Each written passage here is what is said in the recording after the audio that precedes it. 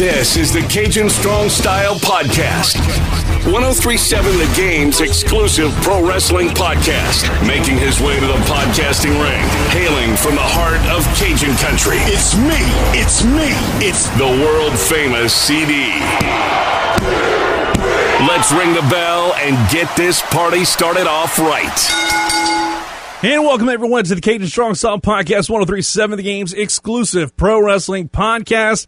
Appreciate you listening in, however you're doing so, be it through the free 1037 The Game mobile app, 1037thegame.com, Apple Podcasts, Google Podcasts, Stitcher, and any of the number of ways you can consume your favorite podcast. It was a busy, if not a trying week, especially the last couple days, for the sport of professional wrestling, so let's waste a little time and get into the 3 count. And normally I open up with the biggest headlines dominating the sports, and it's usually 3 topics, but this time I'm going with 2. Because I think these 2 supersede everything else. It could have been anything else in 2020, but this is big news we got to start off with, and we'll start off with the one that hurts the most, with Brodie Lee passing away way too young at the age of 41. Of course, formerly known as Luke Harper, Jonathan Huber, his real name, according to his wife Amanda, who is a former indie wrestler that went by Cindy Sin, said he was fighting with a non-COVID-related lung issue and had been to the Mayo Clinic for quite some time fighting this lung issue. And, of course, people want to jump on that, like Bruce Mitchell. I'm not going to get into that, because Bruce Mitchell, you can go to hell. I'll just leave it at that. But this news hit me like a ton of bricks. And I started watching an old match of his from the CZW days, WWE, and I remember looking up highlights of his career. Then I remembered I saw him wrestle in twice in person at the Cajun Dome. And both were really fun matches. Like, at a Raw show in 2014, I believe this is taped for Main Event, maybe. And it was Harper and Rowan taking on Los Matadors. This is like early on in the Wyatt family, within like the first year before they broke up, got back together, and broke up, got back together like 3 or 4 different times. And then they had a match at SmackDown against Team 3D. It was a tables match. This is right before the Royal Rumble 2016, which was a really fun one. And it was a really cool tables match. And the way they just dominated at the end was awesome. I can still remember. I wish I still had the photo of him and Rowan putting I think it was Bubba through the table near the announce table, because I was at the floor level for that show. But I had a picture somewhere on my phone. I had to probably dig around for it a little bit, but it was just awesome to see that thing. And just remember that more than anything, is actually seeing him live and in person. And it hit me like a ton of bricks, especially when my buddy Dylan texted me about 7:30 Saturday night when the news broke. I was like, what just happened? What? And I was like, I couldn't believe it. I thought he was joking me. I looked up Luke Harper, Brodie Lee right away, and I just did not know the reaction at all. At all. Then we get to find out that it's like AEW did something really cool that no one ever saw with their recent tapings, where Kenny Omega lost the AEW title to his 8-year-old son, Brodie. Obviously, it's not canon. It was said meant to be a Christmas present to a son of a wrestler, also probably a Christmas present to Brodie for him to see that in the midst of everything his dad was going through and everything that Brodie was going through. And they were kind of doing that as well on Sunday with a picture JR showed of him and little Brodie showing talking and hanging out at a Jacksonville Jaguars game that Sunday. And I'll go personal for a minute, saying having that moment of distraction means the world during a time like that, when everything's just going through your head. You're immediately jumping to like worst case scenario. Because I dealt with that early this year. My mother was at the hospital. She's okay now. She's 100% better. And I remember the night, and it was not COVID, by the way. And I remember that night she was admitted. I just drove around. No real direction, no real reason. Just driving to take my mind off of all the bad. And it helped. I'm not going to lie. It helped a lot with my mental health. Because I'm a person who always jumps to worst case scenario. And I just sat there. I'm like, what's going on? Like, not hearing the latest every, like, couple hours. And you're just sitting there like, what's going on? And thankfully, again, she recovered. My thoughts and prayers go out to the Hubers, the family, and everything. Especially every person they touched. Because in a business where some people will trash you for the littlest things, the man formerly known as Luke Harper was apparently the kindest soul in the world. And then we get to another bit of sad news. I think this was Saturday morning, like very early Saturday, because I remember waking up and seeing this, with Danny Hodge passing away at the age of 88. One of the greatest amateur wrestlers and a trailblazer in his time, Danny Hodge's legacy is deeply rooted in the history of both pro and amateur wrestling. I mean, the guy has the equivalent of the Heisman Trophy in his name. So he's deeply rooted in that. He's the only man to win national titles in both wrestling and boxing, an 8-time NWA World Junior Heavyweight Champion, and an Olympic silver medalist, did so in 1958. And Hodge was trained by one of the old school legends, Ed the Strangler Lewis, made his debut back in 1959 and wrestled until 1983, at least according to CageMatch.net, which is how I found out they had some memorable matches in the state of Louisiana, fighting for the NWA World title in a losing effort against Dory Funk Jr. in a 2 out of 3 falls match. In 1971, I believe this is 7 years later, he won the junior heavyweight title for the final time in his career, beating Hiro Matsuo in Shreveport. He vacated it a couple weeks later, I believe, due to injury. And then Hodge was also noted for his incredible grip strength and being able to crush an apple in his 80s. Rumor has it a lot of it to do with the fact that he was born with double tendons in his wrists. Now let's get into AEW Dynamite. Chris Jericho and MJF versus Top Flight opened the show right after the NBA on TNT wrapped up. And my God, Top Flight, impressive as hell in this one. And the way they synced up a lot of stuff was really cool. The spots they had, one of those that I just absolutely loved was the 10 punches, then a backflip from both sides of the corner. And both of them are doing it in sync, was pretty damn awesome. And yeah, it's like sometimes you can just hate on the choreography of some of this stuff, but it just looked cool. And honestly, sometimes AEW, that's all that matters. MJF got the win after some assistance from Jake Hager, followed by the Heat Seeker. So Jericho and MJF are your winners. And then after that, Jake Hager takes the mic and says everyone in the inner circle has done their job except for Wardlow, who has been out on family business. And then he said Tony Khan set up a match next week between Hager and Wardlow. So give me the Hoss fight. That is going to be absolutely lit. Then we come back. There's a preview video for the main event, and it's a rap from the Acclaimed. By the way, the rap gimmick from the Acclaimed is so damn good. Way better than Cena's gimmick, because I feel like they got way more leeway to do whatever they want. And Buck Hunt was another prime example of that, because this may have been the best thing from Dynamite outside the ring action on the show. Because I wanted more of that. Yes, I think that the dentist room is, the waiting room, I should say, that they have on Dark is pretty damn good, especially this past week's with SCU. I'd recommend go out of your way and check that out. But I wanted more of it. It was like they gave me a little taste, and now I'm waiting to see the whole thing. I want to see more of that performance, because it feels like, you know, the Acclaimed got over there for me.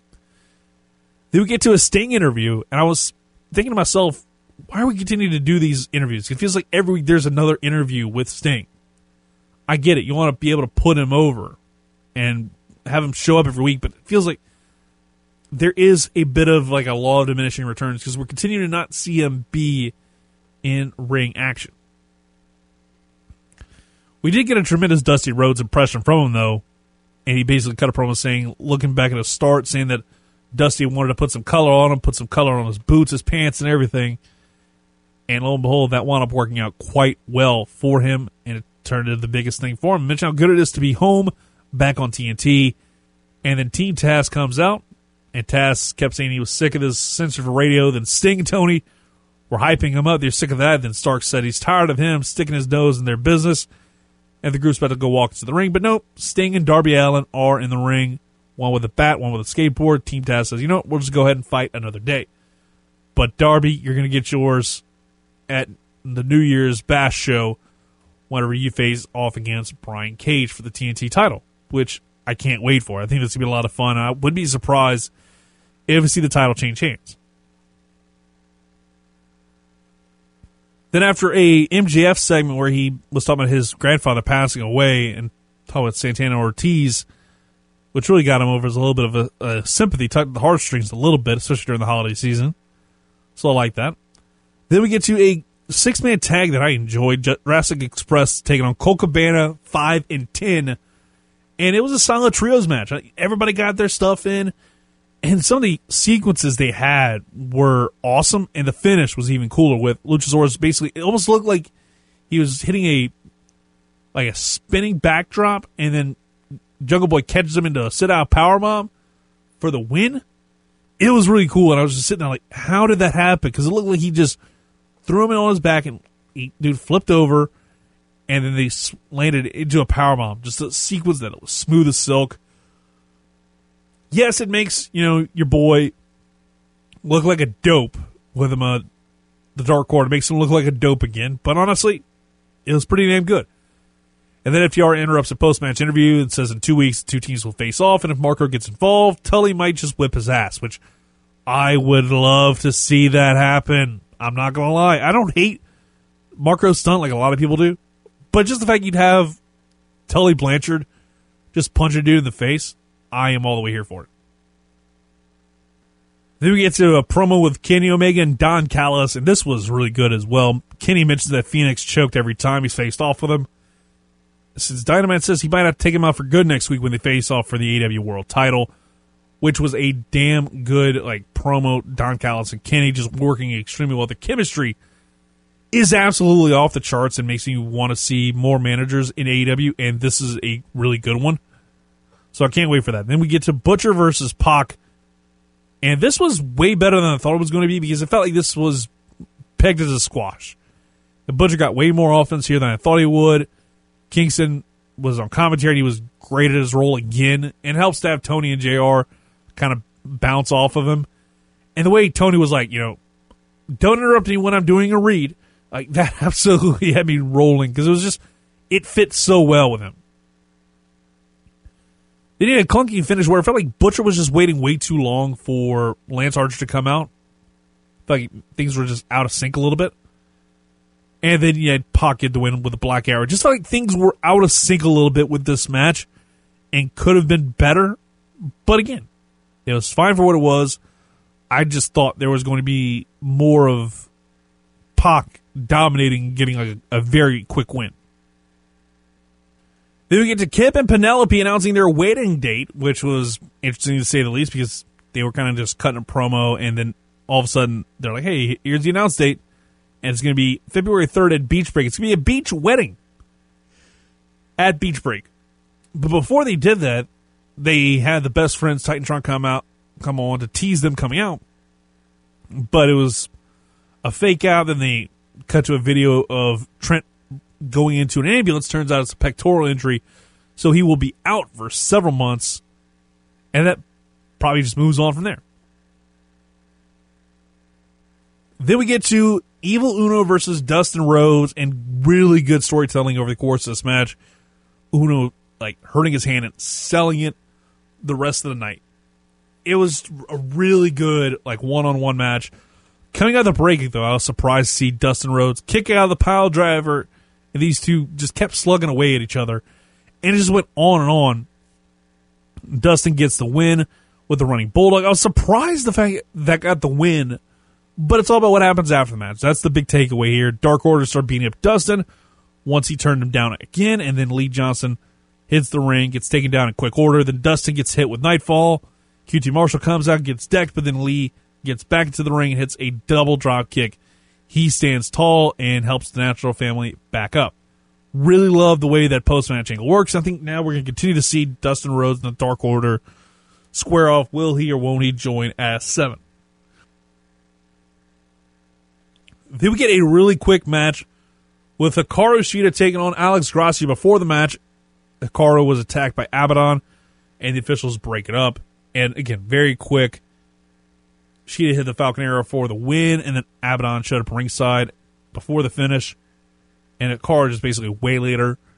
And then she poked with a kendo stick at the prone body of Abaddon. Then the real-life living dead girl starts attacking her, and then eventually bites her to end the segment.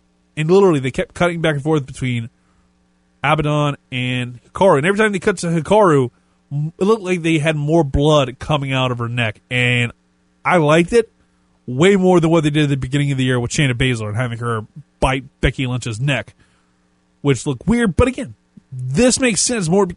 I liked it more just because it made more sense to Abaddon's gimmick.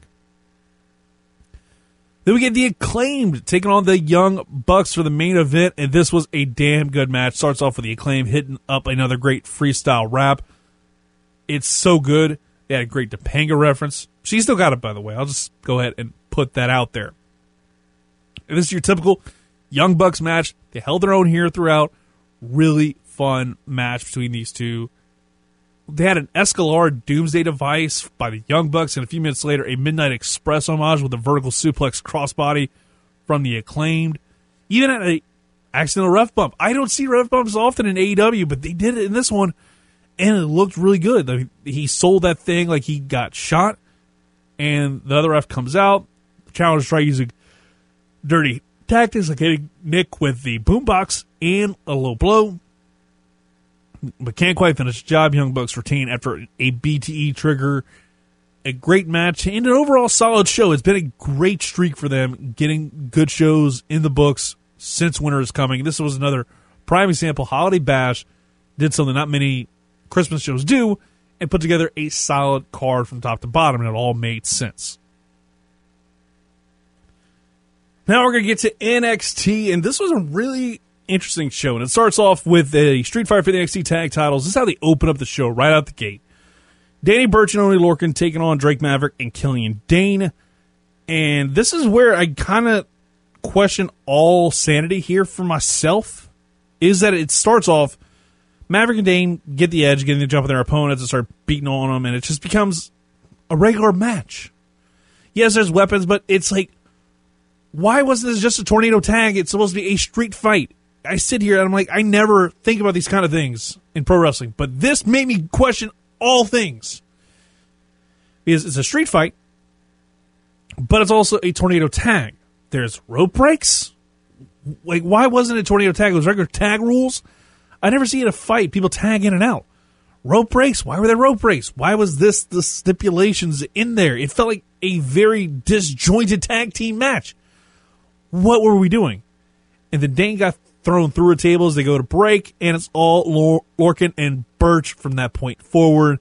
Every whip of that belt was like a gunshot, and Dane tried to get the comeback in, but after he tags out for Maverick, Lorcan and Burch throw him out of the ring, and Dane slides on both of the tables. He slides off of the tables and lands on the outside of the ring. It just looked rough, and my God, I have to laugh at that. It's like, I immediately just wrote down the notes. I am the table. Maverick gets some revenge with a low blow of his own and some whips to the belt, but then Lorcan hit him with one. And then the cricket bat comes out and puts out the spark, and they retain the tag team titles. And I would have dug this more if not for the fact I completely was questioning my own sanity when I saw a street fight have tags and rope breaks. Like what the hell was up with that? Then we get to a very Gargano Christmas. This is in 3 separate parts over the course of the night. I'll talk about that a little bit later. Opens up with Johnny playing the piano while they show shots of the tree stockings and everything. And I love that they had an old school camera filter throughout this segment. It made so much sense. It's like the old school like Christmas video your parents used to film back in the day. This was exactly what that was. And I laughed my ass off a lot of the stuff they did. In fact, every time, Austin Theory cursed, it was like they had jingle bells, censor it. The reference to No Way Jose had me dying seeing that. Absolutely amazing stuff from them. Love the hype package for Balor O'Reilly in 2 weeks, because this is going to rule, to be honest. This is going to be a great moment in NXT, because these two killed it at the TakeOver, if not for the fact that Balor got destroyed in that by O'Reilly. But it's going to be fun, because I think O'Reilly has every chance to win that title to start 2021 off strong. Then we get to Swerve Scott taking on Jake Atlas. Really solid match. Hadn't seen much of Swerve Scott lately, but he put together a really good work in this one. A cool sequence of roll-ups here and there, along with a really sick destroyer from Atlas. It wasn't it almost looked like the Code Red from Dustin Rhodes, but he did it mid-air. It wasn't like how Dustin sets it up and he does it. It just all came together like one really crisp move. But Swerve got the win with the confidence boost, and honestly, I liked it. It was a relatively quick match, but it was worth it. Then we get to Rhea Ripley, Dakota Kai, and this is a really good match with Ripley dominating for about 75% of the contest. She locked in the inverted cloverleaf, which is always going to look brutal as hell, but with Dakota Kai, it looked like it was going to just destroy her. And just as she does this, Raquel Gonzalez shows up on the stage. Ripley's just talking trash, wins with the Riptide, and after the match, Raquel and Ripley square off, and we get to see these two square off. They start scrapping, and I was like, yes, give this to me. Give me more of this feud. Then we get to, the Gargano Christmas Part 2, which absolutely made me pop with the fact, because, like, they also had a reference to the Gargano whey, but it was like whey protein, and I laughed at it, but then I'm like, all right, that was kind of whack. Not going to lie. But it was still kind of cool. And this one was absolutely a pop for. Is Indy Hartwell gets a PS5. Psych, it's just the box. Indy is now christened Indy Wrestling. Gets the Johnny Wrestling moniker added to herself. And I'm not going to lie, I popped for that like crazy. That was funny. And it was absolutely like the right amount of meta to where it's almost like AEW-esque. And I wish they did more of this kind of stuff with their Garganos, because they absolutely have like the comedy down pat. Then we get a quick squash match with Bronson Reed. He's back.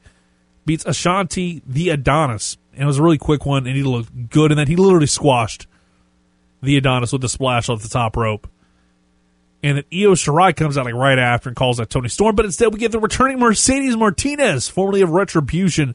She comes back. Io gets some offense in, but then gets thrown in front of the announce table. And the front of that announce table breaks, and it was really cool. And then the whole thing ends with Candice LeRae getting the wheel from Shotzi's tank that they destroyed a few months ago. So that's how the whole Gargano Christmas ends. Very entertaining stuff. Then we get to Leon Ruff versus Timothy Thatcher, and this was all Thatcher, and he kept looking to the ramp for Ciampa to show up, basically, even setting up a chair for Ciampa to sit in outside the ring. And he's so distracted by getting Ciampa to show up, Ruff gets the surprise roll-up on Thatcher as he looked through the ramp once again. Of course, Thatcher's got to get his heat back, so he beats up Ruff after the match. Ciampa comes out quickly, it's Willow's bell, and then says, if you want a match in the fight pit, you got it. So we get the fight pit comeback with Thatcher versus Ciampa. Remember what happened the last time? Somebody lost in the fight pit, they went to the main roster. So who's to say that's the way this whole thing kind of comes to an end. Then they cut to a little pre-tape from Dexter Lumis painting again, and this time the painting announced a last woman standing match at New Year's Evil between Rhea Ripley and Raquel Gonzalez. All the way here for it. Then we get to a really quick match between Tyler Russ and Arya Daivari. Russ gets the win. I like this. I'm not going to say it's his finish. He wound up having a submission for the finish, but it was like his second to last move was almost like the Dirty Deeds, but with like an added flip to it. I don't know how to explain it, but it was like a reverse spike bulldog, but it looked even more brutal. But it was awesome to see that kind of stuff. And Tyler Russ now part of Bivens Enterprises. I know Indus was part of it, but now they're not there anymore, so that kind of went away real quickly. But now Bivens is back. Maybe he's building a new stable, and Tyler Russ is the first member. Then we cut to the back. Leon Ruff says he has a rematch for the North American title next week, and mentioned that the Gargano curse is all too real. So I'm looking forward to seeing next week's show because of that. Then we get to Adam Cole, Bebe, taking on the Velveteen Dream. I love how they keep showing Velveteen Dream once every couple months or so, and he just gets jobbed out. There's no long-term storyline with this guy. It's just, we're going to show him 1 week, he gets beaten up, he disappears for another month. This was exactly that. Pete Dunne runs interference partway through the match and starts beating on Roderick Strong outside the ring. Super kicks abound in this match. Almost every single time we saw Dream go for something on the top rope, it felt like every time he did this, Cole just said, nope, I'm super kicking you. Screw this. And then Cole won after the last shot to get the win. Relative squash, but it all is to put over Adam Cole, who says that the NXT title's coming back to the Undisputed Era as it fades to black. It was a good show, not a great show. There wasn't anything truly great to put over the top for you. Felt like there was a lot of squashes. Felt like, it was all about trying to reestablish different guys. While, other shows in the past, they've been really good. And this was a show where it's kind of like, it felt like you were going through the motions. And again, it's right before Christmas. Makes sense. Meanwhile, we get a absolute banger of a steel cage match for the Universal title. Kevin Owens, Roman Reigns to open up the SmackDown Christmas edition, which started a little bit later than it was supposed to. It started about 10 minutes late. I'll talk about that in a little bit. But it starts off immediate hockey fight between these two, and it was really solid. Every signature move had a counter to it. Roman had a really sick-looking set-out powerbomb counter of a super kick. The Superman punch kept getting counter with a DDT. Just It was very much back and forth, back and forth. Kevin Owens had to use every move in his arsenal to get the win, but Roman Reigns kept fighting back. And this is what they gave away on free TV a week after they put together, or a few days after their big TLC match, which blew me away. After Owens hit a stunner on Reigns, it's like the second one that he hit. Kevin Owens is like, he's going for it. He's going to try and get out. Jey Uso handcuffs him to the cage, give Roman the win, and he retains. Fantastic finish. Something I had not seen before, so I love that. Roman's heel run gets better every week, and Owens has been a great rival for him in his Universal title reign as a heel. They've done a great job with it. Hopefully we get one more run at the Royal Rumble, especially based off the finish. With the fact there was interference, it was like a dirty finish. I wouldn't be surprised if we get one more go with them at the Rumble. Then we get to the Women's Tag Team Championship match. It's an elimination triple threat. Bayley and Carmella, Sasha Banks and Bianca Belair. They take it on Asuka and Charlotte. And I like the fact you went with a little mix-and match here. I'm sure having Charlotte and Asuka versus Riot Squad would have been good, but mix-and match worked in this as Chris's show. Sasha eliminates Bae Mello with a frog splash after great work from Bianca Belair. Love the hair spot they had during the figure 8, where Bianca put her hair down, and basically Sasha pulled herself towards the ropes to get the tag. And she's been shining on SmackDown as of late. Definitely one to watch in 2021. Flair hit the natural selection on Bianca for the win. Hashtag as expected. Then we get to Daniel Bryan, Jey Uso, a fantastic match. That was a little bit shorter, but definitely good, with Bryan getting the win after the running knee. Definitely a good back and forth between these two, with a superplex counter to a superback body trap off the top rope. The exchange they had on that was cool. Then we get to the main event of the evening, a lumberjack match for the Intercontinental title, Big E versus Sami Zayn. Cole saying that the lumberjacks aren't supposed to attack the combatants made me shake my head a little bit. Because this happens every single time there's a lumberjack match. This is tradition. And it's a banger of a match between these two. And I got mad at my DVR because, again, started late, and I usually recorded probably about 5 minutes after the hour. So I did miss the last 5 minutes. But I got to see the finish. Big E finally won the title at the big ending. Great way to do it, and great way to end 2020 for SmackDown. And they've definitely had a great year overall. Was the best non-pay-per-view show by WWE? I'd say probably. That's going to about do it for the Cajun Strong Style podcast. Make sure you leave us a 5-star review, 6 stars if you're in the Tokyo Dome, for the Cajun Strong Style podcast, 1037 The Game's exclusive pro wrestling podcast. You can check it out on Apple Podcasts, Google Podcasts, 1037thegame.com, the free mobile app, and so many other ways. I think the only way you can't listen to us is through the FM dial, and I think on Spotify as well, at least for right now. When we get on Spotify, we will let you know, because trust me, we want to make sure you listen to us any way, anytime, anywhere, any place, because trust me, pro wrestling is what matters most in this world, at least to me. So hopefully you enjoyed this week's podcast. We'll be back with you next Monday.